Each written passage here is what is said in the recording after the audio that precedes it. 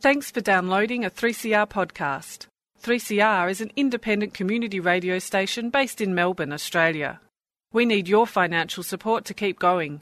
Go to www.3cr.org.au for more information and to donate online.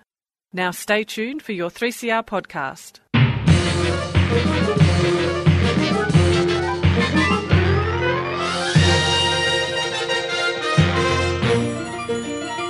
Hello and welcome to another episode of Lost in Science on your radio, into your ears. We are here to deliver all the science, whatever your favourite ology is. Or maybe you like the zists, the physics, the isks. The ick, yeah.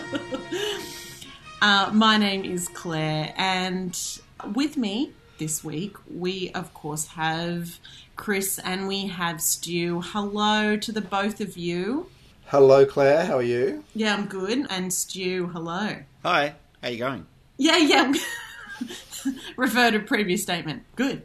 And what have you brought for us this week, Stu? Because I have a feeling you've been chatting up a storm to someone. Yeah, well, look, it's one of these things that kind of I think about a lot is people are very concerned about climate change and, the effects of global emissions on the atmosphere and how that affects the climate. And one of the things that people are also concerned about is plastics in the environment, which are kind of not related directly. These two things are not related directly. In fact, plastics are some of the lowest carbon products we can use for packaging and things like that.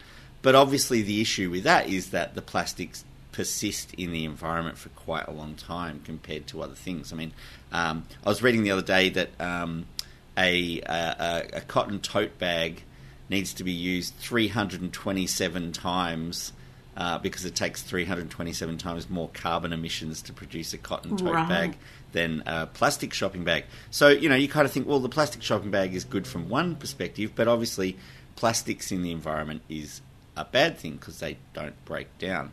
Now, a lot of plastics can be recycled, but one plastic that can't be by traditional or sort of conventional recycling methods is polystyrene, which we would probably all be familiar with. It's a very lightweight, very useful, very versatile plastic packaging material. It's used for all sorts of things. It used to be used a lot for coffee cups and things like that as well, sort of being phased out. But I spoke to a scientist from the University of Queensland who has found an ally in the insect world who seem to be able to eat polystyrene and convert it into not polystyrene anymore. Oh yeah. I think I know exactly what you're talking about. They're pretty incredible. I can't wait to hear what new science has come out about them. Yeah, so Dr. Christian Rink from University of Queensland spoke to me about, they do call them superworms, but of course they aren't worms, they are larvae of insects, not worms, which are a different class of invertebrate, but people call them mealworms as well, right? So yeah, interesting stuff. Maybe a way forward, which can, we can take the benefits of plastics and not have the downsides of them potentially in the future as well. Brilliant. Well, I can't wait to hear more about that. It is definitely one of my more favourite topics, is insects being able to eat things that you wouldn't expect them to eat. And Chris, what do you have for us this week? More insect stories, or have you taking a different tangent? Not terribly insectual. It's pretty groundbreaking stuff. Obviously, grubs that can eat polystyrene, but not everything is as cutting edge and as kind of future focused as that. Sometimes just the everyday things around us. Basically, my story is now sounding really pretty. Bring us back from the brink, Chris. Okay. Bring us back. I like to talk about your everyday physics that may not be well understood, and it's sometimes a surprise what's well understood. And this week, I am talking about yarns and ropes. Things, cables made out of. Threads made out of twisted fibres, and new research is trying to understand exactly how that works. And I'll be attempting to do a very kind of small home physics experiment. Oh, Chris, we love your home physics experiments. They're great for radio. They're great. They're great for radio. You know, we're the only ones who can see it, but we can verify that you're actually doing the science. I might have to do a video of this one and put it up on our social medias. Perhaps that would be a good way to go, yeah. Brilliant. All right, we'll stick around. On with the show.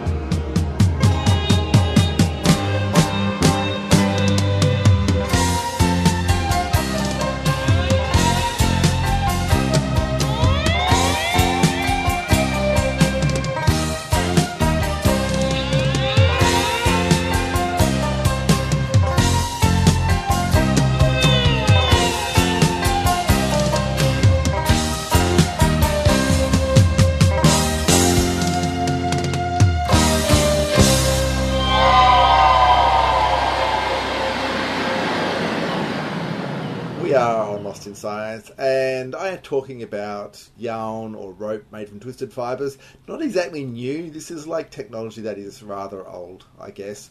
There is evidence dating back to about 40,000 years ago from Neanderthals, of all people, in France, that they had sort of twisted bark fibres to make a kind of a cord.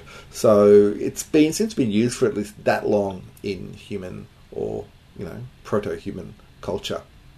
Pretty old stuff, but understanding how it works is also kind of a puzzle that's been quite old as well.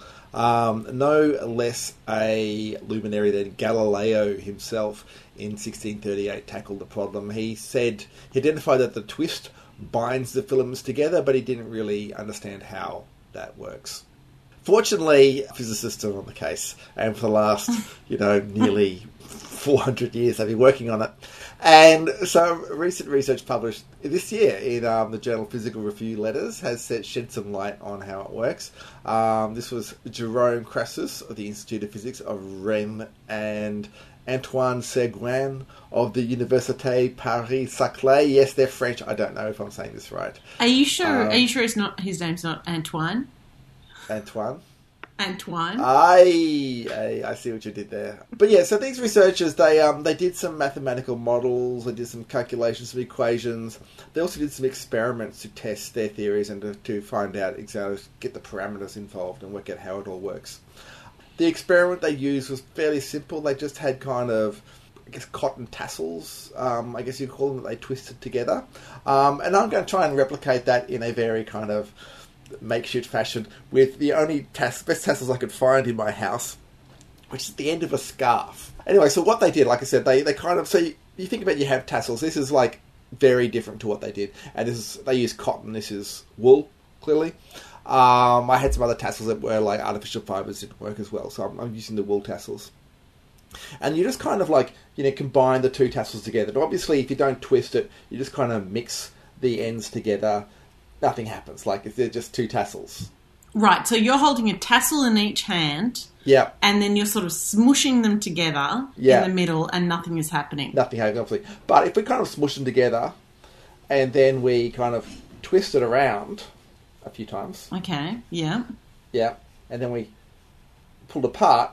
And then suddenly it's a lot harder to pull apart. Ah, okay. So you can try this yourself with your own tassels at home. I mean, you're sort of making a knot. You're sort of knotting it up. Well, you're not really knotting it. You're just putting the tassels together. But all you're doing differently is you're twisting it together. So you haven't tied a knot or anything. You just twisted the fibres together.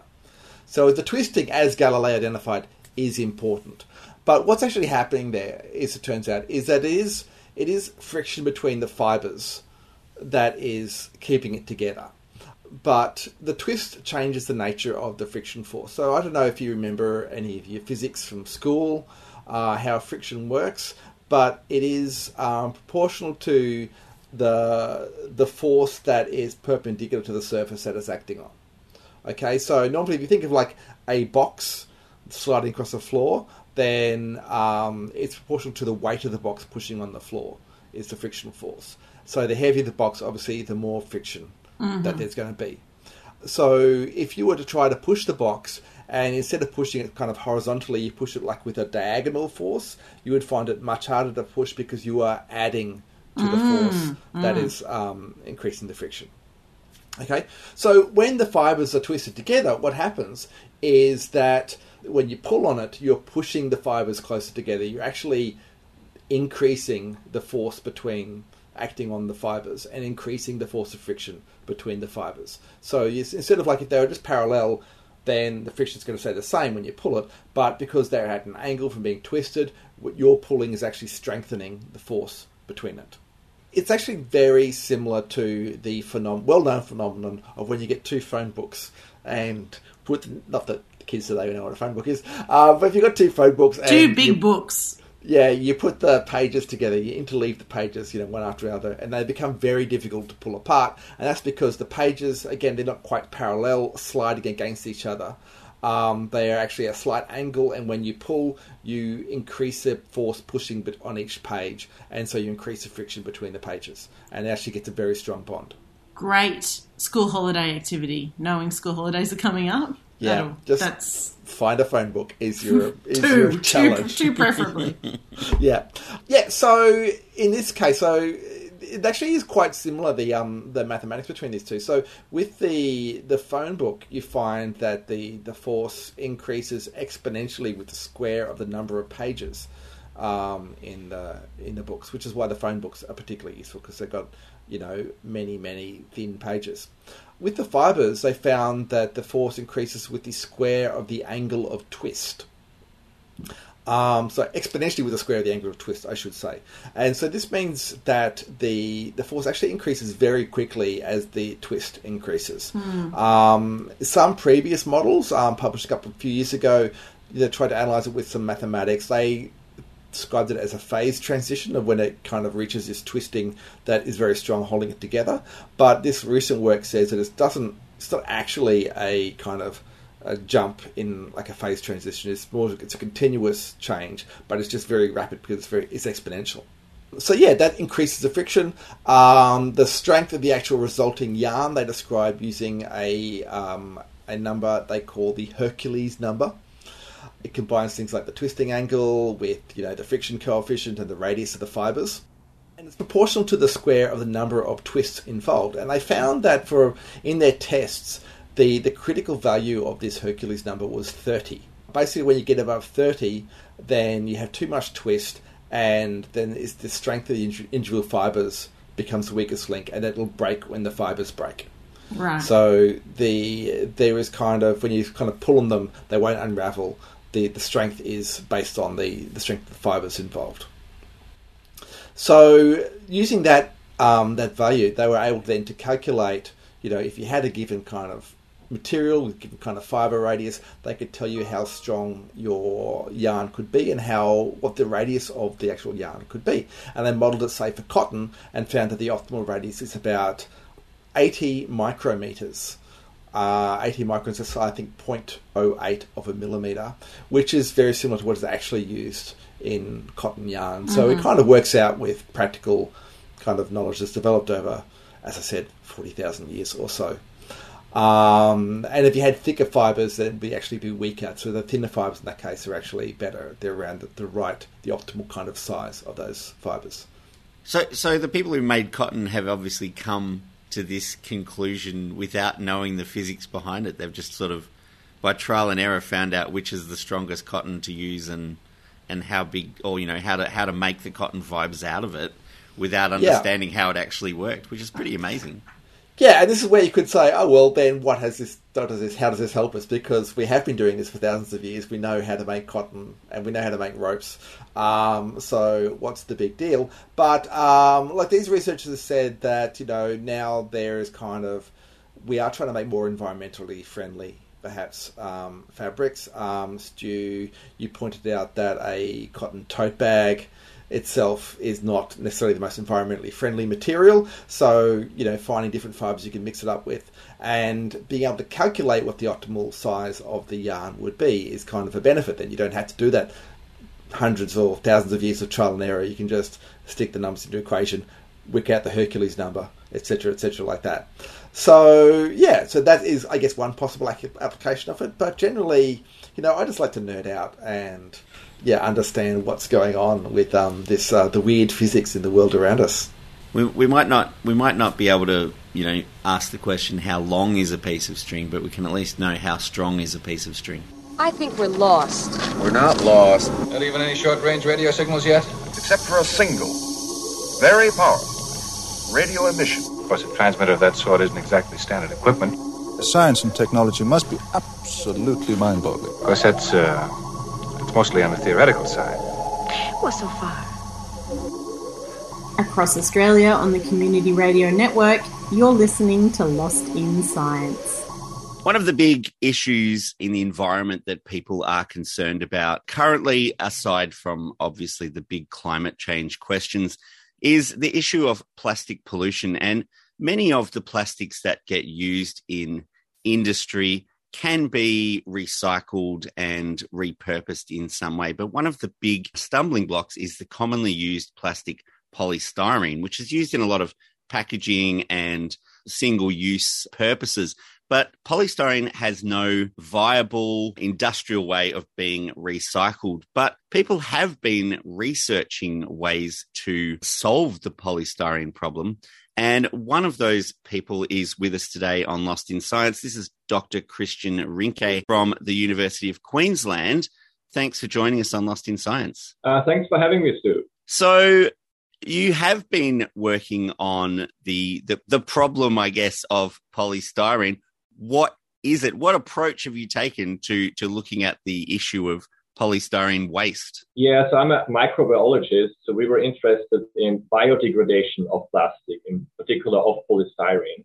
And in our latest study, we used insect larvae, known as superworms, and we did feed those insect larvae polystyrene in our feeding trials, and we could show that they can survive on polystyrene, and even more interestingly, they did gain a little bit of weight by eating only polystyrene. So how did you even come up with this concept of feeding these larvae polystyrene? It seems like an odd choice to make to feed them. Yeah, it is a bit odd, but they are known as superworms. But as we mentioned, they're insect larvae, and insect larvae have very good mouth parts.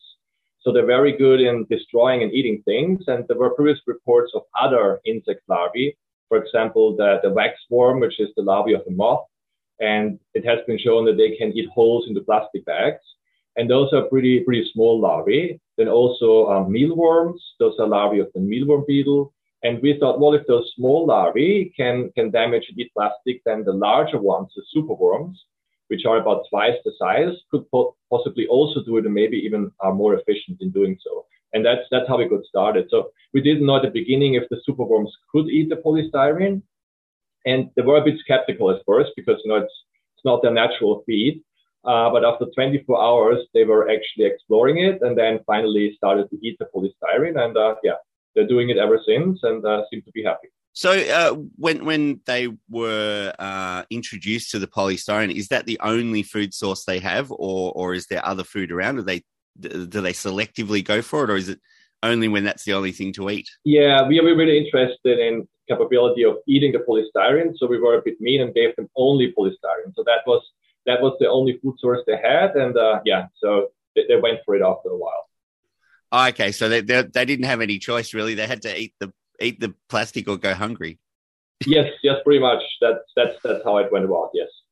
Okay, so these are insect larvae. So how long are they in this form of being the worm-like insect larvae, and how long can they eat the polystyrene for? Yeah, so they are insect larvae of Cephalus moria. That's the darkling beetle. And it depends, but usually they're in the larvae stage for about at least 5 to 6 months. And then they become a pupae, and then they undergo metamorphosis and turn into the adult beetle. And we did experiment to see if that development is impacted by the polystyrene. So we had the trials, and we had polystyrene. We also had one group that got the regular feed, the bran, and one group that was starving, so they got no food at all. And we then followed the life cycle, and the starvation groups had a very low success rate of becoming beetle, only 10%. The polystyrene was about 2/3, and if they get the regular food, it was about 90% that could go through the life cycle and then become a beetle. So that was interesting to see that polystyrene is definitely better than no food, but it is a poor diet. so they don't get as much nutrients from it as if they would have the regular. Do you think there's any potential for selecting for strains of the larvae that might be able to get more nutrition out of the polystyrene, or preferentially feed on it, or anything like that? That's an interesting question. Yeah, possibly. I think what we have to do is we have to observe the larvae in more detail, because what we realized is that it took them a while to actually eat the polystyrene. And once the first one started doing it, the other ones kind of followed. So we have to get the smart guys that do it first. And maybe we can focus on that. But what we really after is actually the microbes in the gut of the larvae.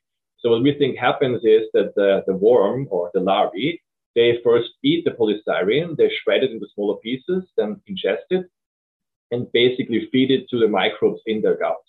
And we did investigate those bacteria. We did find a few enzymes that are encoded in those bacteria that are able to degrade the polystyrene. So we think it's actually a symbiosis. The worm does the first part, it eats the plastic, shreds it, and then the microbes in the gut, they actually help to break it down further. So the insect larva itself is mechanically breaking up the polystyrene, and then it's really the gut bacteria that are doing the recycling, I guess. So is there more potential in maybe, rather than looking at the insects directly, but looking at the microbes and maybe selecting the microbes that do the best job might be the way to actually get some use out of these discoveries?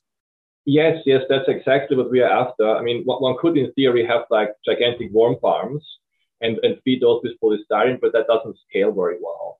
So our idea is definitely to go after the microbes and their enzymes. And what we're going to do over the next years is to characterize those enzymes better. So we have an idea what type of enzyme they are, what they're supposed to do, but we really have to prove that in the lab, in the test tube, to actually show that they do degrade polystyrene, what their role actually is. But yes, we definitely want to focus on that. And the idea is that we can then basically mimic the process, right? We can mechanically grind the plastic and then expose it to the enzymes, which then break it down further. And that's, we can produce enzymes in large batches, so that should be easier to actually scale and have in the future, hopefully at some point, an industrial use for this discovery. So when the mealworms have been feeding on the superworms have been feeding on the polystyrene, I know some of these species are fed to animals as well as sort of as food. Is there any reason that these polystyrene-fed worms wouldn't be able to be fed to other animals or be used in some other way like that?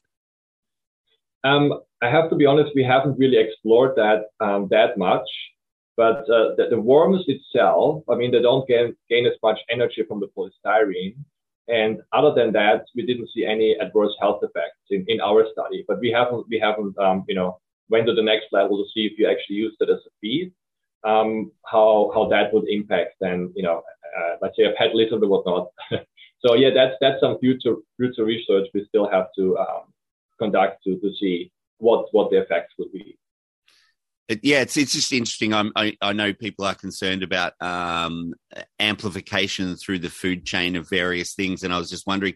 That brings me back to the other question of when the polystyrene is digested by the bacteria. What are the actual byproducts? What is produced?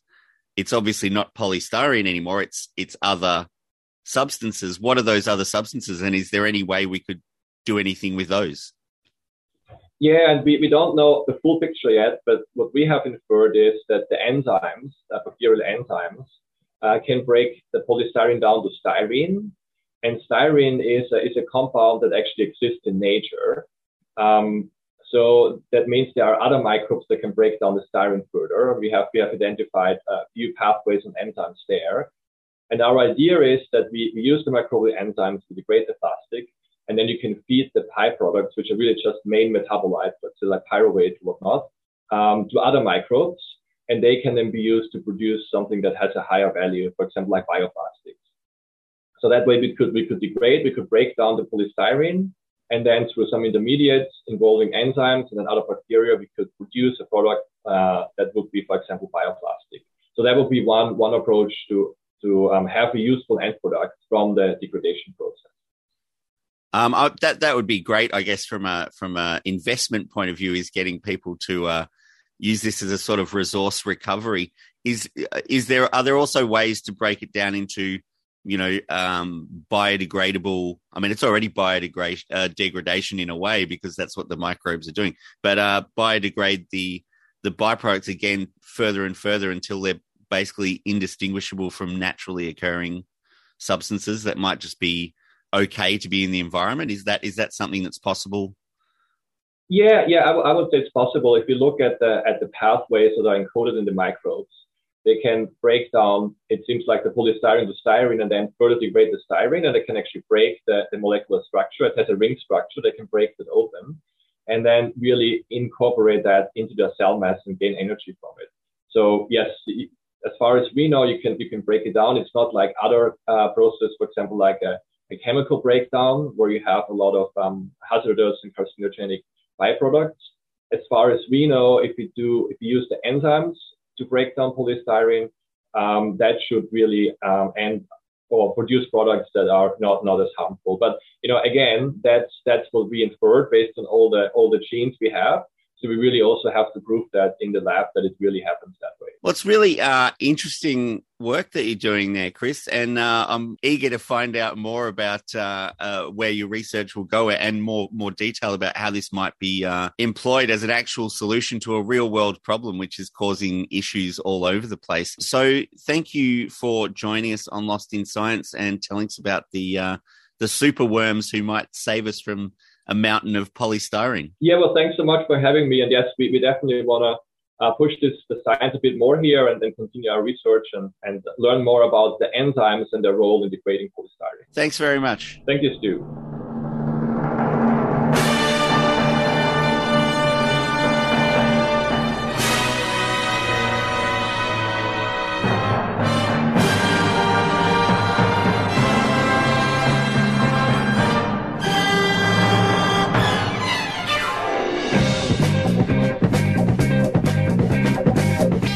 That's all we have time for on another episode of Lost in Science. Thanks for joining us.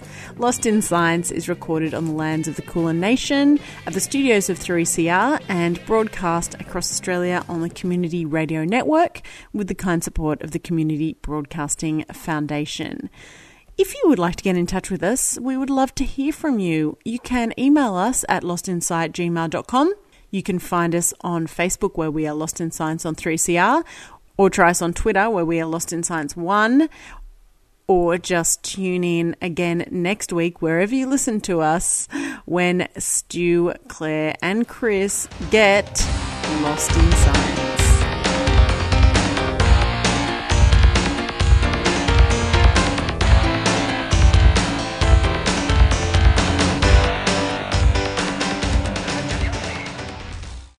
Thanks for listening to a 3CR podcast.